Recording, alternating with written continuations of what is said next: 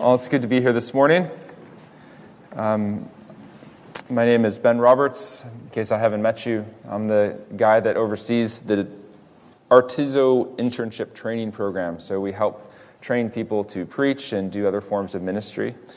And it's good to be here for James. Do we know where James is?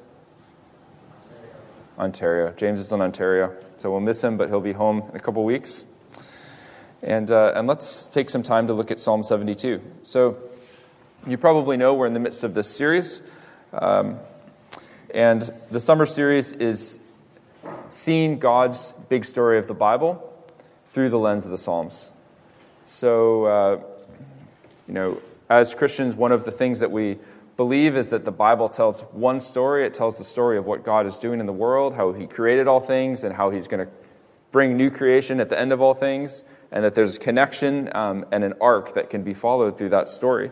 And one of the interesting takes as we preach the Psalms this summer is to try to fit those pieces of the story together from different Psalms.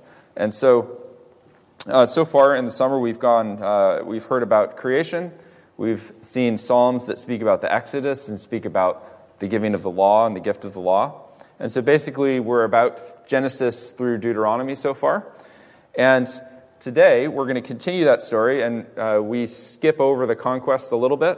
We're not really talking about taking the land of Canaan, but we are talking about what happens right after that, which is the period of kings, where God's people get their kings and they're ruled by kings. And Psalm 72 is a really good choice to talk about this idea, highlighting this idea of kingship in the Bible. And it also actually helps us quite a bit in thinking about the significance for us today. We would call this psalm a royal psalm, and that means that it would have been used to pray for the king. Perhaps it would have been used in anointing the king when a new king would come along. But it's more than simply just a prayer for the king. And maybe you noticed when we read it, it actually has an agenda. And so this psalm is going to set kingship within a theological framework. And it's telling us that God has a perspective on what a king ought to be like and what a king ought to do. Now, if you've read the books of Kings and Chronicles, you'll know that most of Israel's kings don't resemble Psalm 72 at all. In fact, they fall far, far, far short of this kind of beautiful prayer and this beautiful vision of what kingship could be. And that shows us something as well. And what it shows us is that there's actually messianic hope in this psalm. And in fact, all of the rabbinic notes on this psalm will say, "Oh yeah, this is definitely messianic." They're looking at the history of Israel and they're like, "No way, it's not about one of our kings. This is definitely about the Messiah, God's king, God's true king that is coming." And so, one of the things that we'll keep remembering as we go through this psalm is that this psalm has promises in it that go beyond any Old Testament kings or actually any earthly ruler at all. And they point us to Jesus, who's ruling all things now. And so this is one of the things to know about kingship. Kingship, or the idea of kings in the Bible, they always are pointing us towards this bigger promise, this bigger idea, the hope for God's Messiah, the hope for the true king, the forever king that we're waiting for. And that's the hope that is fulfilled in King Jesus. Well, let's look more closely at this psalm, and we'll see if we can see this ourselves. So 3 points to help us as we examine the Psalms, or this psalm this morning. We're going to look at the idea of regent, the idea of realm, and the idea of rule. That's pretty good. Even 3 R's, alliteration. This isn't even a Baptist church, and we've got 3 R's. Okay, so first, regent. And not just because it's my alma mater, but because this word gets at the idea of the king's rule being subsidiary. So it's underneath God's rule. It's dependent on His rule. And we see that right in the start. So if you look at verses 1 and 2, "Give the king your justice, O God, and your righteousness to the royal son. May he judge your people with righteousness and your poor with justice." So even right there we see that these things belong to God and not the king. The king is ruling in in dependence, well, hopefully, in dependence and obedience to God, and administering God's justice and God's righteousness to God's people. And so he's granted this rule by God, and he's accountable to God. And he's supposed to care for God's people and lead them as God would. And one of the things that we see throughout this psalm is a longing for an establishment of this kind of pattern, this ordering, for the right order of things to happen under God's law and under God's king. So, I mean, you can see the ordering here. God is the creator. He's the king of all things. And then the king kind of comes underneath that. And this is his regent. This is his ruler. He's ruling with God's justice in God's way. And then underneath the king, as we go on, we see the people of God. And we see that the king is establishing a way for them to live in justice and prosperity and peace underneath his rule. And then underneath the people, we see creation. And in this kind of right ordering of things, creation actually flourishes. And it's this picture of supernatural abundance within this kingdom. So if you look at verse 16, you'll see that this picture of even grain growing on top of mountains. And if you've been to Israel, that seems unlikely for the hill country for grain to be on the top of those mountains. So this is a picture of God's just supernatural blessing as things fall into the right order.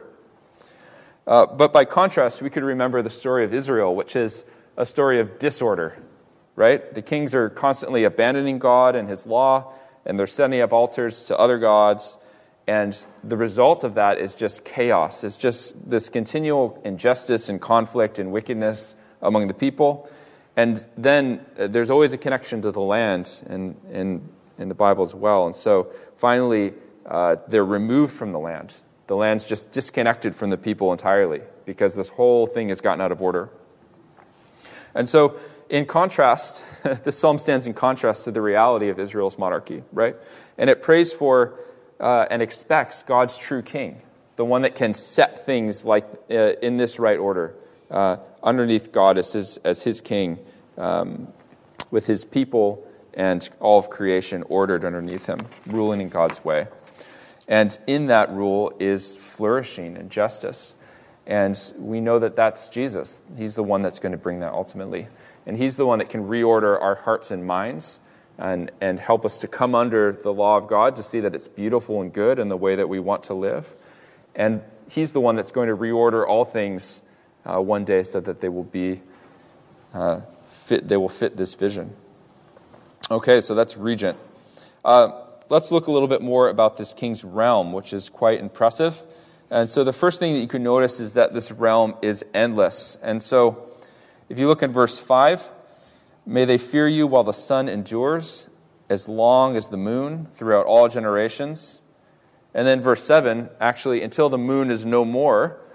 And then verse 17, may his name endure forever.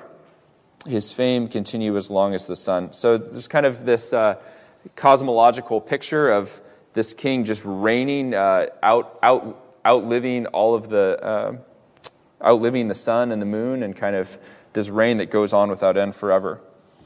And we know that from time to time, people want to use this type of flowery language when they're around monarchs. And you remember when we preached through Daniel that he would always say, "O king, may you live forever." And in some places in Daniel, it seemed a bit sarcastic perhaps. But in this psalm, this is more than flattery. This is not just flattery for a monarch. And that's because this psalm is actually attributed to Solomon. Some scholars say, well, it was actually written by David for Solomon. It was one of the two of them. And one of the things that we should know when we think about the big story of the Bible is that God makes this promise to David and his descendants. And it's a promise that sounds really similar and really familiar to this type of language about endless rule. And so I'll just read this for you. This is from 2 Samuel. This is what God says to David. When your days are fulfilled and you lie down with your fathers, I will raise up your offspring after you, who shall come from your body, and I will establish his kingdom, and he shall build a house for my name, and I will establish the throne of his kingdom forever. And so this is, again, a messianic promise, right? This is a promise for God's true king, God's Messiah to come. And the promise is that one of David's descendants, one of his offspring, is going to outshine his father. That this king that comes from David's line is actually going to rule forever. And there's a lot of other promises around that. We call it the Davidic covenant, the promise to David. And it's a kingdom that goes beyond anything that ever happens in Israel. And so this psalm is kind of reflecting that similar idea of a kingdom that goes without end. The second thing to notice about the king's realm is that it is boundless. So it's endless and it's boundless. And so if you look at verse 8, there's this prayer for his dominion to be from sea to sea, from the river to the ends of the earth. Some of you may recognize that verse. As a recent citizen of Canada, I learned that this verse is the source of Canada's motto, which is from sea to sea. And they actually, in the citizenship guide, they say, Psalm 72:8, which we were kind of surprised to see. And, many of us also remember Dominion Day, perhaps, not me, but maybe some of you. I was still in America when Dominion Day was happening here. But we're not talking about the Dominion of Canada. We're not talking about the Pacific to the Atlantic here. This language about stretching from sea to sea is actually talking about the whole world. And so this, you'll notice there that he references Tarshish. Do you remember that place? That's the place that Jonah wants to go away to. So if you're living in Israel and you say it's like the furthest place that anyone can imagine, you say Tarshish, right? That's like just the furthest place away. And so this is saying this king is going to rule over everything. And the rule isn't just geographical, it's also political. And so you see all these different peoples and nations that are coming to pay tributes. The desert tribes are bowing down before him. Sheba and Seba are paying tribute to this king. Verse 11, may all kings fall down before him and all nations serve him. Again, that's quite ambitious, quite an ambitious prayer for Israel, this tiny little nation in the crossroads of the Middle East. And even around the time this was written, which was really like the height of Israel's, the closest they got to being an empire, a really powerful nation, still worldwide conquest, that's not a thing that's going to happen for them. And it pushes our eyes forward again. Who is this king that can match this prayer? Who is the king that can rule completely, that can rule so supremely, who can establish righteousness and justice? And again, it's not an Old Testament king, it's Jesus. Jesus risen and reigning now. The king to which every knee shall bow, every tongue confess. Okay, so let's look at the final theme for our psalm this morning, which is rule. And what I mean is the character of his rule. So, what does the governance of God's king look like? And we've talked about this a little bit. We've talked about him ruling in justice and righteousness, meaning that he orders things according to God's will and God's way. But one of the things that really jumps out in this psalm is the work of justice is especially connected to his defense and care for the poor. This king has a real attention for people that are oppressed and people that are vulnerable. And so we see that starting in verse 4. May he defend the cause of the poor of the people and give deliverance to the children of the needy and crush the oppressor. Now, if you follow our neighboring nation to the south, you'll be aware of this really controversial ongoing practice of separating migrant children from their parents at the border and holding them in seemingly fairly terrible conditions.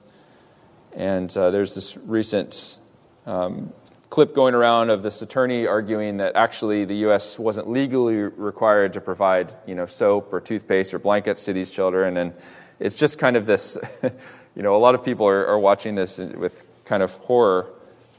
And the promise here of God's king in Psalm 72 is giving us a really different hope for a different kind of ruler, isn't it? I mean, this thing that's happening at the borders is terrible. But unfortunately, it's actually pretty unremarkable in the history of the world and the way that leaders often rule and those in power look to people that don't have power. And so this is quite striking when we're talking about a supreme ruler over an endless, boundless realm, that his attention and his care is for the people at the very bottom of the stack.